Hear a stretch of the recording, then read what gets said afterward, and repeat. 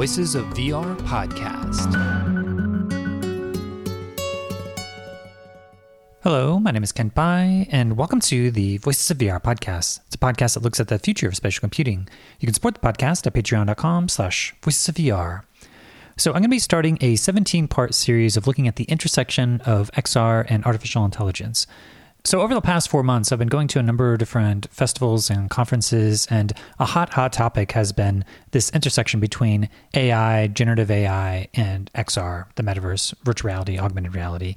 So this is a 17-part series. I'm going to be talking to a lot of artists and creators and developers. I have a talk that I gave at San Jose State University. There's a panel discussion I was on about the intersection of AI and the metaverse at Augmented World Expo. And generally, it's just trying to do a broad survey for what's happening with this intersection with XR and AI. I'm going to be starting with a conversation that I had with Heyning. She's an interactive producer for the last 20 years in gaming, live streaming, and the 3D web. And she actually wrote a book called Promptcraft. So she did a deep dive into all the different generative AI systems and likens it to this magical spell casting where you have to come up with the right semantics, the right words to use your language to be able to manifest whatever you're thinking about. So there's a lot of parallels with this more magical and alchemical traditions, and we're going to be doing a deep dive into how she starts to think about these generative AI systems and also how she's been working with the Open Metaverse Interoperability Group and these intersection between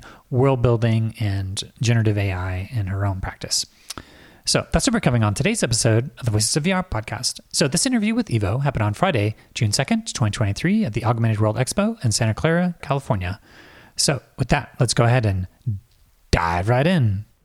My name is Evo Heyning. I have been an interactive media producer for 25 years in gaming, in live streaming, and in the 3D web.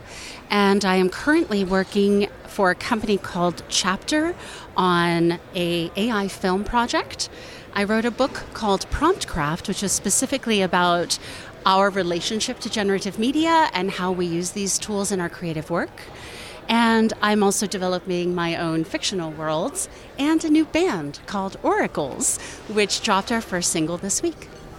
Awesome. Well, maybe you could give a bit more context as to your background and your journey into all these intersections. Sure. So I've always been a storyteller, a coder, and an artist. And I started showing my art when I was 5, coding when I was 6, and figuring out how to use those tools to solve problems in my community when I was 7, 8, 9 years old.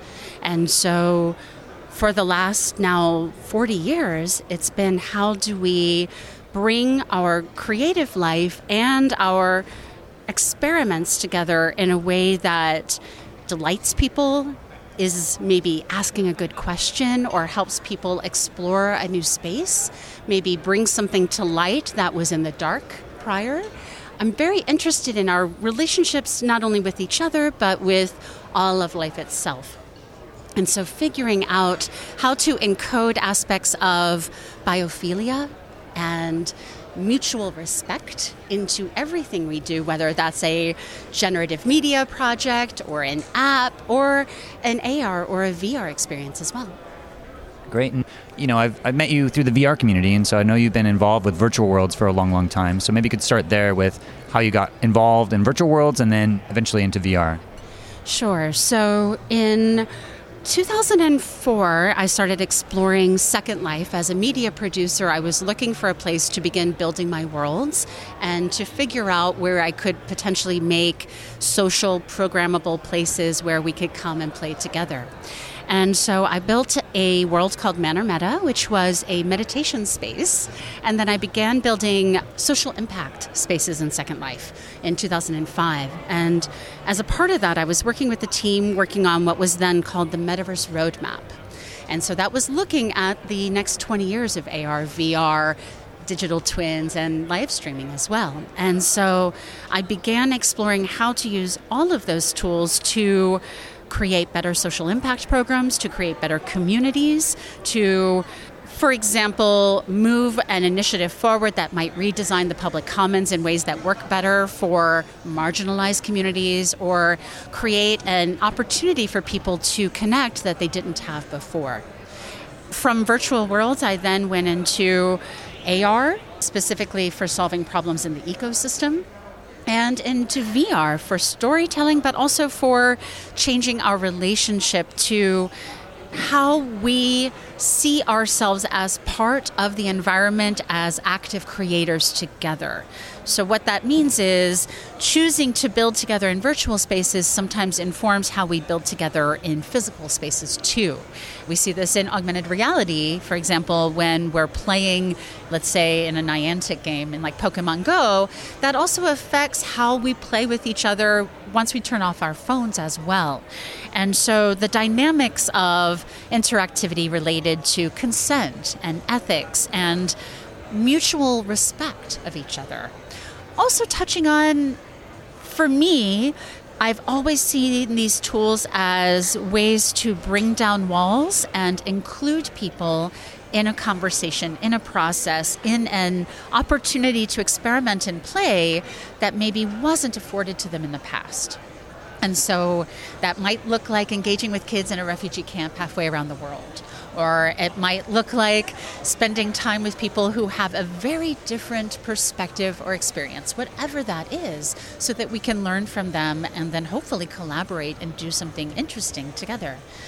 That moved into the metaverse. And so for the last 5 years, I have worked on WebXR experience design and production, and that's storytelling, making stories like Wild Cacao, which was a journey to go see where chocolate comes from in the Amazon. You get to meet the women who harvest chocolate, and you get to see how they live. That's an educational WebXR project.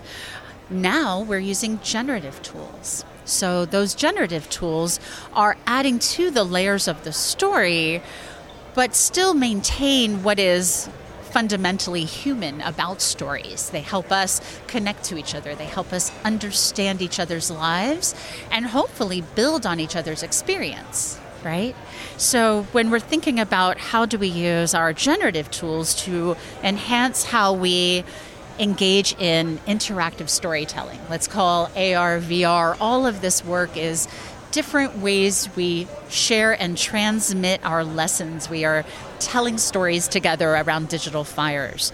So if you think about the digital fire just being an ephemeral place that could exist anywhere, when you add generative tools to the mix, it becomes a bit more like the late night mystical storycraft that you can imagine of many centuries ago, as people would have gathered around the fire all night long and told stories in the smoke.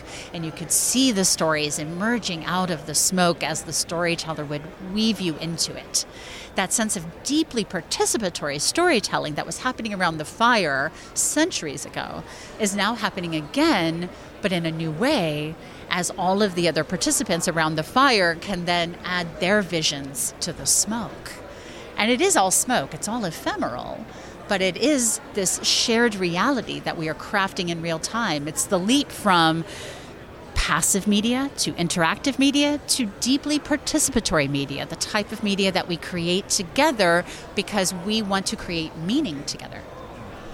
Yeah, I know Alex McDowell, and when he's given talks, he talks about the printing press as this turning point where storytelling and media production became really linearized in a way where there's canonical versions of a story that were printed and then repeated in a way that was not changing. It was more static in that point. Whereas before, he paints this picture of these more tribal ways of, if you think about myths and mythology, of the stories were sometimes never really written down, but they were repeated and they were changed and adapt. And you can think about that as people were sitting around the campfire. Maybe there would be people playing music to be able to augment or contributing what was happening in someone's lives. And so there's a way that the origins of some of this oral storytelling traditions had this more participatory element, and then you have the linearization of the media, and now we're in some ways having a return to all that. And it sounds like that you're invoking that with what's happening with these new immersive media. So you've been involved with both WebXR, the Open Metaverse Initiative, as well as thinking about, on the onset of the pandemic, all these different ways of doing virtual gatherings. As an event producer,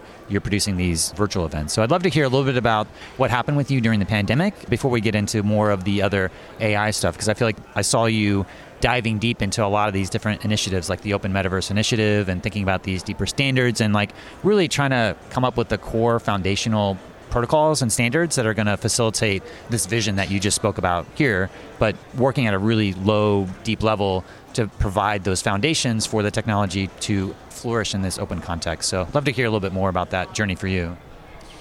So if you're thinking of these technologies in service of human connection, the pandemic presented a unique challenge of isolation for so many of us. And at the same time, I, as an event producer, understanding both live streaming and all of these platforms, recognized that we needed lots of folks like me who could basically create the third space in the digital environment so that conferences, festivals, premieres, all of the things that we were doing could still exist. I worked over the course of 2020 and 2021 on about 500 hours of live streaming shows. That included 12 conferences, many festivals, many, as we said, premieres, summits, even events like Meta Traversal, and a group that we formed in 2021, which is the Open Metaverse Interoperability Group. And OMI, or Open Metaverse Interoperability, was specifically and is specifically a community focused on open source collaboration, specifically on what are the pieces of the puzzle we need to bring together so that we can move together effectively across an open metaverse. That means collaborative platforms where we can actually work together, but that's also event platforms where we can meet and share our stories together. And those two platforms don't always exist in the same space. So over the course of 2020, the focus then was focused on how do we bring people together? How do we help them have a rich experience that fills the gap? Right, because many people were feeling not just isolated, but going through some pretty heavy things in that process, right? So we needed to form a digital support system very quickly. And what that looked like was using 30, 40, 50 different platforms to try and bring people together in very ad hoc ways. In IEEE's VR conference, we brought that together in 3 weeks using Mozilla Hubs. We also used Twitch and other live streaming platforms, but we used Hubs specifically because it was an open source solution that let us solve a problem for thousands of researchers very quickly. So in 3 weeks, we moved a conference from physical to digital so that everyone could participate and share their research. By 2021, we realized that the problems of interoperability in the sense of not being able to go and share our work from one platform to another or to have a single identity that could move from one platform to another was creating too much friction and was hindering collaboration. And so the movement toward an open metaverse needed to happen in part so that humans could work together better. Instead of being stuck in a walled garden where all of the work was then bound to the walled garden and could not be brought out, we needed an approach that allowed for portability not just of the self, but portability of the collaborative work, portability of the social graph and the community, so that we felt more completely ourselves and could then create spaces to work, because by 2021, virtual work was the work. That was the one place we were able to do our work. And so very quickly we had to understand what are the affordances of all of these platforms, where can we get our work done effectively, and then how do we bring this all together into something that the general public can then participate in. So by 2022, we began experimenting with, for example, portals between XR and metaverse worlds. What are portals? They are basically doorways that allow us to move across the 3D open web the same way we might just use a link on the 2D web. We understand that a link connects us from one experience to another. There is no visual language yet for what a doorway between one 3D world and another 3D world is supposed to look like. And so in the absence of a standard, there is vast experimentation. What that looks like is some platforms have doorways, some have portals that look like something out of the game Portal, some use elevators and other vehicles. But the experience of being able to move from one world to another, independent of the corporate platform that might be owned or the open source tools that might be brought together inside of that experience, figuring out how to make this work for humans has always been the goal. What that's led to is the formation of larger spaces like Metaverse Standards Forum, where experimentation can move from small group adoption in these open source communities into wider adoption and working with larger companies. All of the many companies that make up the AR, VR, and XR industry participate in Metaverse Standards Forum, whether it's on asset interoperability, avatar movement, how we move our scenes and our experiences across worlds, because those are pain points that we all share. Every creator understands the pain of losing an entire world's worth of work, right? Sometimes thousands of hours of work can be lost when a server goes down or when a world is sunset. And so removing those barriers to participation at the end of the day, because we are all interested, I believe, in humans being fundamentally curious and experimental as beings. We like to try new things, but we also like to try our tools and see what they can do. And we are now in a stage where we can take our tools and our friends effectively from one world to the next and do what is good in this world, let's say an event world, and then go into a 3D design world. Design a 3D asset, take that 3D asset into a third world, and then create a theatrical experience for a larger group of people. That type of portability was not possible even a year ago. So where we've come from 2020 to 2023 is in using the virtual environment effectively, not just for collaboration, but for actual portability of the self, and creating something that begins to reflect the kind of metaverse we want, in the sense of open spaces, not just bound to a corporate firewall or a walled garden, but something that is as simple as going to a URL on the web, and that is accessible for all ages and all people all around the world, irregardless of what background they might be from or what type of headset or device they might be in. Great. So I've been very familiar with a lot of the work that you've been doing as a community leader in the space in the open metaverse, and we've crossed paths in these virtual environments many different times over the last couple of years, especially during the pandemic. But there's also been this whole other strand of generative AI that you've gone a deep dive into, and maybe you could help me understand what your journey into that world has been like, because you've written a whole book about it, and where did that journey begin for you to start to explore these different aspects of generative AI? Sure. So I talked about, in Second Life, I built a space called Manor Meta. And Manor started as a script about our relationships with many AI. I wrote that script in 2005 as a speculative fiction series for families and kids to be able to be in this moment that we're in now, trying to understand a world where hundreds of different agents of a sort, intelligent or otherwise, might be influencing our day-to-day lives and building more intuitive relationships than we have ever experienced before. What that does to us as individuals and collectively as society changes our sense of autonomy, interconnectedness. And so I began exploring back in 2005 in Second Life what those ideas could look like. Obviously, AI tools have developed quite a bit in the last 20 years. We weren't able to bring any sort of real scripting into Second Life back in the day. But by 2014, 2015, we were able to use chatbots in our XR experiences or in VR. And so the experimentation moved into the languages of collaboration.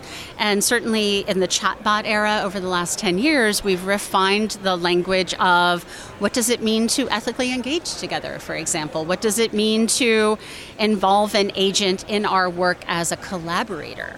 Not just as an informer, as a customer service bot, but as a collaborator, as like a paired programming associate in some work. So I stopped after 2022 and I dove deep into the sort of new crop of generative tools. During the pandemic, I was a part of the Buckminster Fuller Institute Design Science Studio. And within that work, we set about to create worlds that work for 100% of human life, and not just human life, but 100% of life, period. And what we saw was that we had an amazing array of new tools on the horizon, and this was Wombo and these kind of deep dream kind of things 2 or 3 years ago, but that there was going to be this upswell of tools combined with sort of a lack of ethical engagement on how to use them effectively to build more interesting or more beautiful, better worlds. And so at the Design Science Studio, we began exploring the language of biophilia, the language of symbiosis, the language of biomimicry. And how can we train our tools now, tools like Midjourney, to recognize what is good design based on what we've learned from biomimicry? Because we can build more effective tools that learn resilience because we've learned resilience from nature. So how do we take the lessons of nature and bring them into AI? That was a big part of the research I was doing 2020, 2021, 22. So I dove deep into tools like Midjourney, got very hooked, as many people do, but I also began to see that there was sort of a secret language to it. And as I explored now hundreds of tools, I began to refine what can be a human approach to dealing with what can feel like a sort of a secret art or a magic art. Because for many, AI has been narratively exposed as a magic wand, right? We understand as technologists that it's not a magic wand, but the general public almost sees AI as magic. So figuring out from the language of magic, the language of spellcasting, we understand in all of our stories about spellcasting that every syllable matters, right? If you say a spell wrong, something bad happens. This is the work of Promptcraft, is understanding why every syllable matters, understanding the language and engineering it. That is what a prompt engineer does. They are mixing data science and computer science with language engineering, right? So the work I'm doing today at Chapter, working on AI film projects, AI storytelling projects, specifically is looking at the nuances of language and how we relate to those things, and then how each of those nuances then creates new worlds. Because we might want a world that is resilient or anti-fragile, but anti-fragile means something different to one AI than it does to another. And if we're thinking about what these words mean, we don't necessarily have a shared or a consensual agreement on what that is. So the work ahead for prompt engineers and for everyone in the generative space is to begin to unpack those nuances of language together, to have these conversations. And Promptcraft, the book, specifically starts that ball rolling, but it's designed as the first in a series of 4 books. There are other books coming that are specific to language and that are specific to world building, because a year ago, the text to 3D prompting tools didn't exist in public. Right? The text-to-video tools didn't exist in public even a year ago. Today, you can prompt a whole world. You can prompt it to Unreal, you can prompt a skybox, you can prompt characters, you can prompt 3D assets. And so we are stepping into something that is life-changing for creators. If a creator has always worked in 2D and is all of a sudden being told that the world is 3D, that changes the way that they have to think about design. And so there are whole new languages of design related to ethics and consent, related to interactivity and risk and privacy. All of those things we are figuring out together. And so my role in this community is to be in inquiry with the other people in this community, because the best thing we can do is ask even the tough questions together in public. I don't have all the answers. I don't know that most of us do. But if we can't ask the questions, then we're doomed, right? And so I tend to be a very pro-social creator because I want to believe in our human capacity to come together and at least have the conversation. Even if we don't have a shared reality at the end of the conversation, we have at least pulled it apart. We've been transparent about our process and the discoveries inside of it. So obviously ethics in AI and generative work is a big conversation right now. I've given probably 50 talks in the last 3 months, and this is on everyone's sort of top of mind. And one of the level-setting things I often will speak about is that much of the last 50 years across all media types has created a very poor training set for our relationship with the broad landscape of AI and generative tools. We have mostly told dystopian stories about AI, AGI specifically, coming to do destructive things to humans in one form or another. And we have almost no positive stories of symbiotic relationships with these intelligent agents. The movie Big Hero 6 is one of the few examples you can point to from the last 20 years of a relatively positive relationship with a bot. At least in the American media. In Japan, that's different. Exactly, right. So in Japan today, the relationship between humans and bots is a much more friendly, pro-social thing. Here in America, we tend to be relatively afraid of anything that purports to be AI, because what we recognize as AI is HAL or the Matrix or something that typically ends up in human destruction. We have had this sort of gap in our storytelling, and partially, I pitched Manor as a story in Hollywood almost 20 years ago. No one wanted to buy a pro-social story about our relationships with AI 20 years ago because we couldn't see that future yet. Now we're in it. And so we all have to create that together, and we have to choose to create that together by every prompt, every choice we make in our creative life. Yeah, and so take me back to the first moments when you had an opportunity to either hear about some of these generative AI tools. I know that OpenAI has been working on things like GPT-3, and then there's been a lot of research on different stuff of zero-shot text captions and images. But, DALL-E, there's talked to a number of people who had early access for a couple of years. And so when did you first hear buzz that this was a possibility, and when did you first get your hands on some of these different tools? I began exploring chatbots early on when I was working at USC in 2008. So those were specifically language chatbot type models. For the art generators, 2019, 2020, we began to see more of these kinds of tools like Deep Dream and Wombo. That was where I particularly was playing because I was looking at pattern recognition across the data set. I still am friends with people who work at OpenAI and other organizations. And so we had conversations about, even prior to the pandemic, where these tools would be going, and that there would become a point at which the public would be engaged. Where that public would be engaged, the needle kept moving. And the pandemic changed how we moved that needle, in part, along with corporate culture and capitalism changed that, right? OpenAI was originally an open source endeavor. And now it's not. I don't think anyone would really call that any sort of open source exactly. How we experiment with these tools is often dependent on each individual becoming in relationship with each individual tool.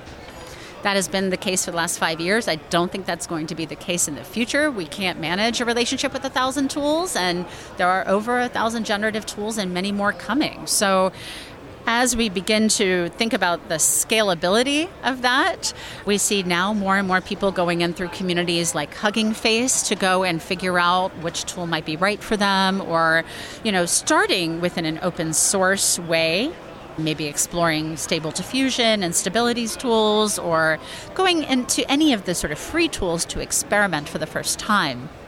I specifically chose to build a relationship with about 15 different companies because I'm writing, as we mentioned, a new album. And my new album, we began with exploring 15 different large language models for writing beat poetry, not just lyrics, but specifically beat poetry. And from there, we began to extrapolate what would be the unique voice of each large language model and how it writes differently than the other tools. And my new band, we specifically started from that lyrical place, but in the Promptcraft, we started from the questions we were holding, right? So what is the nature of reality? How do we move across these worlds together? What is extended reality? And how is that going to change our relationship to ourselves and each other? The questions of symbiosis and what is an artifice, all of these things started the ball, and then we wrote the music and the music videos, and now the rest of the band project has come together, but from inquiry, from a place of asking tough questions together first. I played around a little bit with ChatGPT and I was messing around with Stable Diffusion a little bit. It was very helpful to see other websites so I can go and see, here's something like an image that I think is close to what I want. They allow you to copy the prompt and then start to tweak it from there. And Midjourney started on Discord so that you had this, by default, open sharing of these prompts so that you would get this communal learning process where you have all these GPUs running in the background, but you could see what other people were doing. And then later they added the more private aspects if people didn't want to have everything be shared. But I thought that was a really interesting and brilliant move to create this communal aspect of trying to, in some ways, like you said, there's this alchemy or magical spell casting where you have to add different phrases, and there's a lot of catchphrases that people would add, and just as a thing, like this would be like the little magic dust, like, trending on ArtStation or something like that. So people would add these things, but there was also this trying to be very specific of how to fine tune all these things. So I'd love to hear your process for understanding how the prompt craft of a different tool may be different than others, like finding its unique character, or like, do you just run like thousands of prompts? Because there's also a seed randomness to it. So there's kind of like an aspect where every single prompt that you have is going to be a certain amount of difference to it, unless you set the seed to be consistent, so then you can start to compare them. So I'd love to hear like what your process is to start to learn how to speak the language of these different engines and fine-tune your magical spells or your prompt craft that you do in order to translate your intention and your imagination into an actual image through the AI, through language. Sure. So one of the things I love about Midjourney on Discord, for example, is that you can be prompting in public with others. And so when I'm often starting a discovery process, I will be in a public space on Discord and Midjourney or other places because I enjoy the jazz, the riffing off of other people. For example, the Manor Meta world is a crystalline world. It is an intelligent crystalline world, and every time I prompt for that world, other people pick up the words I'm using, for example, faceted or prismatic, and start to use them too. And so we start to notice these almost like memes forming within the prompt craft. What that led to was development of a word crystal core specifically to talk about what is that genre of crystalline worlds. The word crystal core didn't mean anything in Midjourney until we all chose to give it meaning. And now if you prompt for crystal core, all of these worlds that are crystalline will pop up, right? Is that because it's able to take feedback from people, or? Yes, and it's starting to recognize the pattern, but there's also something happening on the back end at Midjourney to say, okay, if you see the word core and you see this, you know that this is going to create this type of world. That is an emergent behavior that's happening in real time with other human beings in a way that we haven't really seen before in other aspects of web development, maybe IRC, but otherwise you didn't really see it happening that often. So often when I'm starting a process, I'll do it in public, either in a public channel or in a collaborative channel with other creators, and then we'll start to riff. Whenever a new version of a new tool comes out, for example, with Midjourney, I will prompt all the emojis, because I want to see how it's interpreting what is a somewhat complex concept. An emoji is not necessarily a simple concept. It doesn't always mean the same thing to everyone. And sometimes there are multiple meanings in an emoji. And every time there's a new version of Midjourney, emojis mean something new or become more surreal or more photorealistic or something along those lines. And so I go through about a day-long process every time a new version of a tool that I'm using effectively comes out, and I might prompt it 1,000 times. And that might include all the emojis, that might include all of my favorite snippets or keywords that I want to use over and over again. Let's say I like a prismatic ray, but I want to understand what prismatic does in this that looks different than that. And within our team, sometimes we create data sets. We've created training models based on this. We might even use a shared tool. We use Miro, for example, and we'll organize our data sets and say, this prompt means this. This prompt plus this prompt means that. And that's how we begin together to map what are the relationships between thousands of ideas and keywords. Now, the same word in Midjourney doesn't mean the same thing in Stable Diffusion.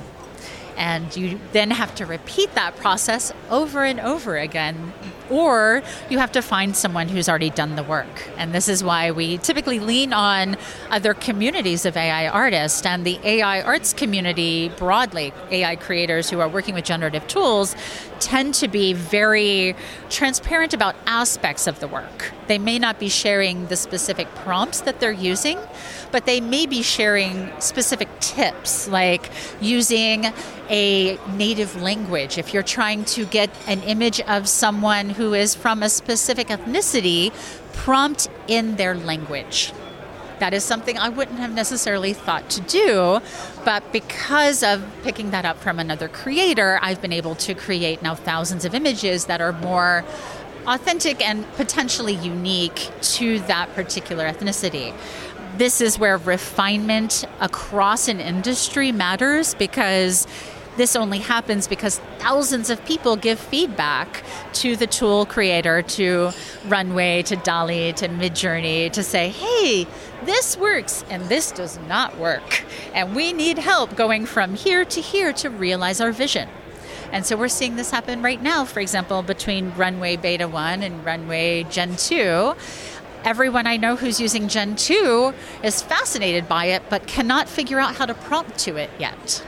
So it comes across as almost a dark art in the magical realm, right? Compared to these more language-centered things that we can go to Lexica and just copy and paste a prompt from someone else's art. When you're thinking about emergent tools in video and in world building, we don't know the rules yet. We don't know the syntax. We don't know the magic language. We don't have the spells. There's no book of spells. We're going to have to write that book together.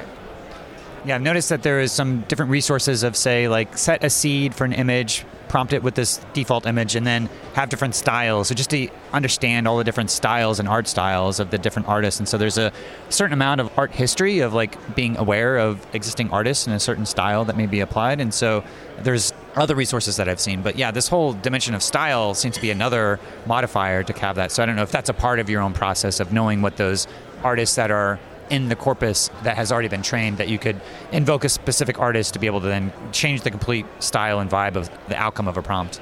Yeah, there are specific elements to a prompt that are relatively standard, no matter what tool you're in, and that includes describing what you want to see and including style, but also including potentially perspective. So style words are, in art history, we understand Art Nouveau, Art Deco, these are art styles, right? And there are thousands of different types of art styles. This is why an existing visual artist will generally be very successful in a new generative art tool because they have a language for what they're trying to create. In literary styles, this also exists, right? So the literary language is sometimes a little bit more limited, but you can still find those style words. You generally, in any prompt, have to include a description. And a description can be, I often tell writers that they are well equipped to be great prompt engineers, because if you've ever written a script, you understand that every scene starts with a description, and that is a prompt. That description right there is giving you perspective and it's giving you tone. The only word it's missing is that art style word usually. But that is a prompt. And so screenwriters, for example, are phenomenal at prompt engineering once trained and given the tools to do that, because they have language that maybe others haven't developed. So I want to encourage creators to not necessarily think of generative tools as being separate from them or being something that is for others and not for them, because much of this narrative, especially in the West, has been set up as an us versus them mentality, and that is not beneficial to anyone. It is a yes and scenario here. We are all building on each other's expertise. And with our tools, yes, we obviously need to mitigate any risk. We need to address privacy issues. We need to address consent issues. We don't want to actively rip off other creators and artists. And so when I'm teaching Promptcraft, I encourage artists or creators to not use other people's names in their prompts. You don't have to use other people's IP. And especially if you're trying to build original voice, original work, you don't want to be derivative. So keep other people's names out of your prompt craft. That's a form of what I would consider slightly lazy craft. It's a great way to get started, but it isn't necessarily a great way to develop a sense of a unique voice or a unique perspective. It's also stepping on the toes of other creators in some way that feels offensive and a little bit aggressive. So in comedy, if you steal a joke from another comedian, all the other comedians know. And they look at you and they kind of give the side eye to you because they know you did that. In visual art right now, that's a touchy subject, right? Some artists clearly don't want to be put in any data set. And so just believe yesterday, Mozilla awarded a team for responsible AI specifically to create a tool so that artists can protect their work so that it cannot be trained into a data set. There are both opt-in and opt-out solutions coming for participating or not participating in these ecosystems. And creators individually have to come together and figure out how to make those choices. It's not going to be the same for sometimes each individual person in a music project. I understand Daft Punk broke up because of something like this.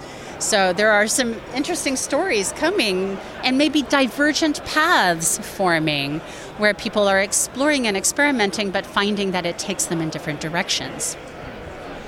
Well, this is a hot topic in terms of the data provenance and what's the data set of how things are being trained. There was a moment on stage here at AWE when I was on a panel talking about the intersection of AI and the metaverse, and it was moderated by Amy Lemire, Tony Parisi, but Alvin Graylin and I were sort of going back and forth on a certain number of issues. And there was a moment when Alvin said, we need to be able to just set some of the negative aspects to the side and look at what the real utility of some of these optics are. And I guess in the moment I was pushing back because if we don't look at being in right relationship to, let's say the hundreds of hours and millions of hours of labor that ChatGPT or these generative AI systems are kind of scraping the web and agnostic to copyright to a certain degree.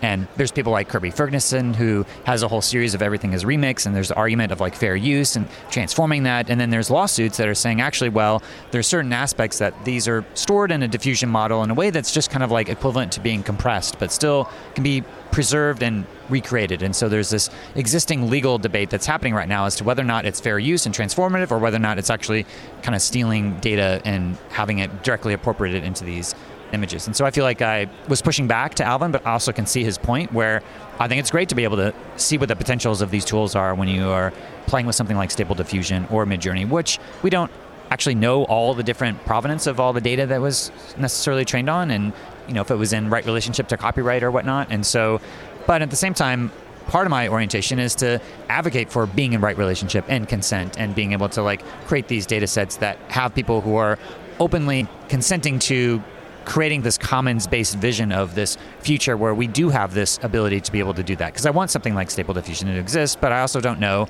how much they just scraped off the web and all the data. So I don't know, as somebody who's deep into this generative AI system, how do you reckon that ethical dilemma of whether or not some of these systems were based upon some of the stolen labor of stuff that may have not been consented to with some of the copyrighted material that may be included in some of these data sets and these models? I personally choose to start by creating from my own art. And that's a very different path than I would say most people engage in. But as a creator for 40 years, I began from a place of, yes, these things are not separate from each other. I think you are making a tremendous point about the deep interconnectedness of these things, right? The utility and the tools are not separate from the society from which they are enacted upon and are transforming in real time. And there aren't great, easy answers right now when it comes to things like fair use, because fair use laws are going to need to be rewritten. Unfortunately, we have very outdated laws about everything related to not just copyright, but obviously the web and interactivity as well. When it comes to how do I approach publishing and creating with all of these tools, I tend to be a relatively open source creator. I've been publishing using Creative Commons since the very first days, and I currently publish most of my work using Creative Commons, especially on a remix license, because I believe that throughout the creative life of humankind, we have always informed each other, we have always improved each other. along the way, right? I began painting when I was 5 years old, but honestly, I learned by painting, by going to museums and looking at Georgia O'Keeffe paintings and trying to emulate the artists that I was seeking to be like Georgia O'Keeffe or like Hilma af Klint, right? These artists inspire me greatly, but I don't want to copy their work. I want to learn from it and grow from it. And so when I'm using a generative tool, I am using it as a pattern recognition tool in order to figure out how can I learn what is a beautiful approach to something that I can't solve on my own, something that no human could do. But that means I make ethical choices, for example, not to use names of living artists in my Promptcraft, right? Unless an artist comes to me and says, I want you to prompt on me, and then I will, right? But otherwise, I don't engage in that. I also don't engage in copying. And I do create portraits for folks, but I do it when commissioned. I don't do it without consent. When you say copying, do you mean like going to a website where someone shared their prompt, or what do you mean by copying? For example, there are folks who create all types of media, books and things, but they'll do so by prompting the name of an existing, say, celebrity, and then making a digital version of that celebrity, which to me feels icky. Like if I were that celebrity, it wouldn't feel great to me. So I don't engage in that process, right? Other creators choose to engage in that process. I don't. Is it right or wrong for that creator to engage in the process of using a celebrity's likeness for their own art? That's something for the courts to decide. I don't think we're going to get there anytime soon, however. When I'm teaching Promptcraft, I encourage people to be as original as possible, and that includes even when writing a prompt, right? And so, yes, copy and paste as you're learning, but then go out and write your own prompts and don't just copy and paste from 20 other artists that you saw that you happen to like, right? Think about your own vision. Do a little writing on your own and give your own vision some language.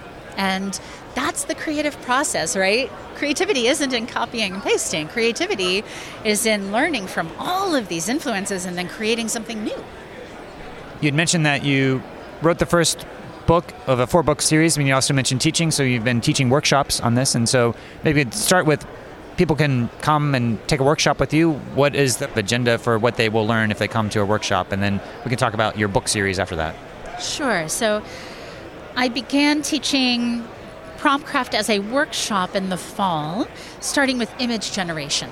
So we did 3 rounds. Image generation 1 starts with an introduction to Promptcraft, and we go through both Stable Diffusion and Midjourney as a comparison in that first class. In the second workshop on image generation, we go through how to create training sets, how to build your own world, starting with the basic building blocks for it. So what are transformers, and how do we go from an idea to something that can be reproducible over and over again? Starting in late June, I'll be adding courses on specifically language work. So that is all of these large language models, and specifically how to recognize which tools might be right for which type of job, and also how to begin to elicit the kinds of responses you're looking for. For example, most large language models are terrible at humor, but some of them are okay, right? Which ones are okay? Some of them cite their sources. Bing does, for example. Is it correct? It's better than all the others. So, should you be using Bing for your scientific research? Maybe LLMs are not for scientific research in that way, right? We've already seen that over-reliance on generative, especially language models, to do things that they shouldn't be doing creates misinformation, disinformation, right? Sort of fundamental disagreements about what is truth itself. And that's where we see fundamental breakdowns starting to occur, especially as people anthropomorphize these tools on top, which creates all sorts of weird, I would say, consciousness gaps almost, like we are maybe giving too much power and control to certain types of AI that shouldn't be transmitted to these tools. And we maybe need to pull back and think of them a little bit more utilitarian in the sense of, okay, A tool is as good as the person using it. So if you would like to be a good person using your tools, what does that mean? What are the choices you have to make? What are the choices for me? That means I use this tool and not that tool. I choose to prompt this way and not that way. I choose to publish Creative Commons. I don't stick a watermark with my name on things generally, because for me, obviously, for all of the creators who came before me, that wasn't a solution, right? We've seen that watermarks show up in all of these other generative tools. So the process of what we called ownership prior to the generative stage is probably not going to work moving forward when we think about what is media and what is ownership of media. And you mentioned you have the first book of Promptcraft, one of 4. What are the other second, third, and fourth books going to be about? Yeah, so I'm working on a recipe book, and the recipe book is specifically about language and giving people things that they can take into their own work. It's very sort of cut and paste. The biggest book that I'm working toward, and I would love to interview you at some point, Ken, is specifically on world building. And so thinking about XR and AI together from the creator's perspective, when you're building a world, you often have to create thousands of assets, right? 3D things, skyboxes, avatars, little objects, right? An XR developer might be in dev for a year or two just building all of those little pieces. And so the generative workflow changes the nature of how we do that, right? We're already seeing this in Blender. We're seeing this using Blockade Labs. We're seeing this with all the things that NVIDIA is putting out as well. And so as creators begin to learn that they can basically spawn a world overnight that would have taken them a year to do prior, I think we're going to see WebXR and the vastness of the metaverse begin to unfold. If you think about where we are now, it's sort of like 1993 in the web days where we still kind of knew where all the websites were, and that's not going to be the case a year or two from now. So the decisions we're making about searchability and indexing, about interoperability, all of those things will impact the future of WebXR, the open metaverse, and how we engage in things like augmented reality. What was the fourth book then? With my band Oracles, we've written about 200 pages of lyrics in order to develop the first album. In that process, we explored 15 different large language models and wanted to understand not just the uniqueness of their voices, but maybe where they considered themselves on the musical spectrum. And so that whole exploration and experiment of the Oracle's first album, which is called Deeper Learning, the first single that's out now is called We Are All Stardust. And specifically, we go through the songs that will end up on the album, but we also go through the 200 pages of lyrics it took to get to those, because there is this misconception that you just type in a prompt, you get what you need, and you go. And that is not the case with generative tools. Generally, the first 1, 2, 3 times is not useful in terms of an actual final output. So much of the work in generative media is curatorial and editorial, right? It is critical thinking about choosing which of the 100 or 1,000 options you are actually going to use.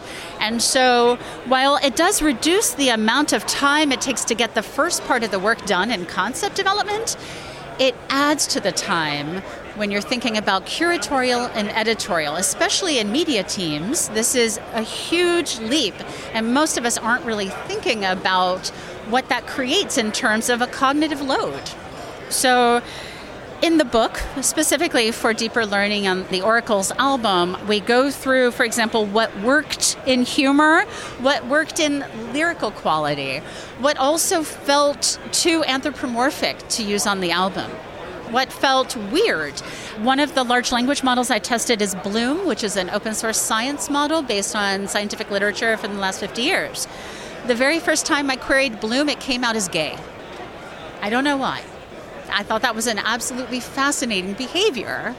What would make a large language model? I had asked it to define the word weird ones, all one word. So WEIRDONES. I gave it a fictional word to see what it would come up with. And it came out as gay. And then it said, I'm gay and that's okay. And then it went into all the wonderful things it does because it's weird. And what it was doing was pulling from social science research in the 60s and 70s on queer culture, right? So while I didn't use that first set of lyrics, I then took those lyrics, because they were very stream of consciousness, into a different chat tool and was able to bring a song forward from what Bloom gave us. Even though Bloom didn't give us a song, it gave us a weird mishmash of human experience of what it meant to be weird, we were able to get a song out of it. Wow. So you've really been at the zeitgeist and riding the tidal wave of all of these intersections, and really appreciate you taking the time to share all this. I guess to start to wrap up, I'd love to hear what you think some of the ultimate potentials of this intersection of XR and AI, all these generative tools, and world building and Promptcraft and all these things, and what they might be able to enable. I look forward to being able to walk into a 3D space and speak it into existence and invite my friends over and have a beautiful experience.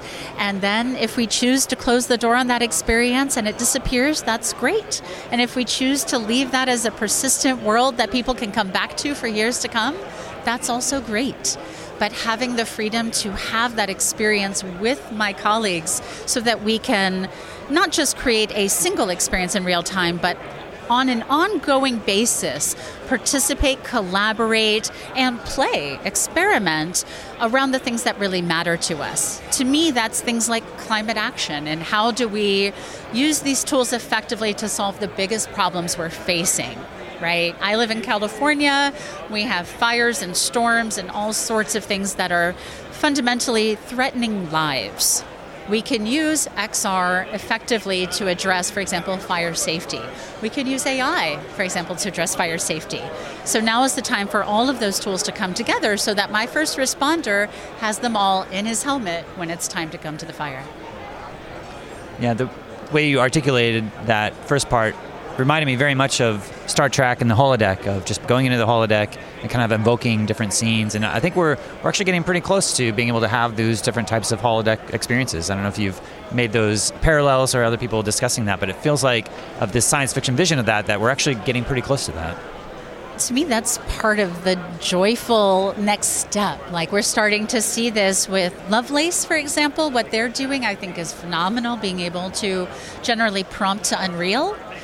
I love the idea of being able to prompt a science lab that is a functional experimental zone where I can go meet my teen nieces and nephews and go do a science experiment together, right? The things that are actually quite hard right now but don't need to be, right? We have all these things. We have all these resources. It is really just in how we bring them together, we make them interoperable, and we make them accessible, appropriately accessible. Yeah, and just to invoke the Ready Player One with the Oasis, they have this big, vast metaverse of educational experiences, but yet education has been the most underfunded of all these different experiences. And I think with the generative AI tools, it sounds like from what you're saying is that we'll be able to maybe close that gap and have a lot more of those different types of educational experiences as well. That's right. Did you see Picard, by the way? The last season of Picard, the holodeck is primarily used for therapy. It's used to bring father and son together to basically be the therapy zone. And I thought it was fascinating that they've basically, of all the things a holodeck can do, chose to use it narratively as the place for safe therapy. Awesome. Is there anything else that's left unsaid that you'd like to say to the broader immersive community? Check out the new album. It's at Oracle's AI. It's the whole album is launched and everything? Well, we're dropping singles every 2 weeks, and that's Oracles as in the shape of the ear, which is AURICLES. And my bandmate, Will Henshaw, and I actually met 10 years ago through Singularity University and through Wisdom 2.0. We traveled in similar circles seeking deep insight. And so that is what brought us together to create this album. He's won Grammys and tons of awards for his work over the last 30 years in music, so I'm really excited for you to hear it. We've got Promptcraft that people can check out on Amazon, another place to get books. And where can people find out more information about any upcoming workshops you may be having? My website is evo.ist. My design lab, RealityCraft, is based in Oakland, California. I am right near Pixar. If you are ever in the East Bay, drop by. Awesome. Well, thank you so much. Thank you, Kent. So that was Evo Heyning. She's an interactive media producer for the last 20 years, working on gaming, live streaming, and the 3D web. And she wrote a book called Promptcraft, looking at our relationship to generative media and developing fictional worlds, and also a band called Oracles. So I have a number of takeaways about this interview is that, first of all, well, I really appreciated the way that Evo is thinking about generative AI in terms of crafting the right semantics to subtly influence and modulate these images within generative AI. It's a new mode that we have for being able to use language and semantics to interface with computing. And yeah, just a lot of deep dives into the way that she's trying to understand the nature of these generative AI systems. And this is an interview that I would send to people just to get them up to speed into trying to understand what's happening with these generative AI systems and some general strategies. So she's also been working in the 3D web and a lot of stuff with the Open Metaverse Interoperability Group and thinking about how the metaverse is going to be interfacing with these generative AI systems. And yeah, just generally how we're going to be moving into this world of like the holodeck where you start to speak out what you want and then have that translated into an immersive experience. And so I think we're going to start to see that at Venice Immersive, where you get to see some of these very early projects where it's starting to deliberately take these different prompts and create a ad hoc experience that is different for every person that goes through these different experiences. So actually have a conversation with Matthew Niederhauser, one of the directors of this Doppelmancer that's going to be at Venice Immersive. So yeah, I'm excited to dive more into this whole series of looking at the intersection between XR and AI. I think generally a lot of people are pretty optimistic for what's possible, and they're trying to find these aspects of utility. There's certainly still a lot of ethical questions, I think, that get into the data provenance. And Evo said that, in her own practice, she tries to avoid using the names of living artists within her own Promptcraft practices. So yeah, just thinking about in the future as we move forward, trying to use models that have complete consent. For her own work, she's putting a lot of her work out as Creative Commons and, just trying to live into this future where you have these commons-based values where people are collaboratively and collectively trying to contribute different aspects of our cultural heritage into these different models, and then to leverage that and to be able to create new things. I think that's the kind of the spirit of fair use and trying to provide a foundation for other people to stand upon as they do their own creative works. And she's doing that within her own practice and exploring all these different dimensions within her 4-part series, Promptcraft. And she's got her first book out, and she's also got her band named Oracles, and she's developing these different fictional worlds and doing lots of things around world building and how can you start to use semantics to be able to build out entire immersive worlds. So that's all I have for today, and I just wanted to thank you for listening to the Voices of VR podcast. And if you enjoy the podcast, then please do spread the word, tell your friends, and consider becoming a member of the Patreon. This is a listener-supported podcast, and so I do rely upon donations from people like yourself in order to continue to bring in this coverage. So you can become a member and donate today at patreon.com/voicesofvr. Thanks for listening.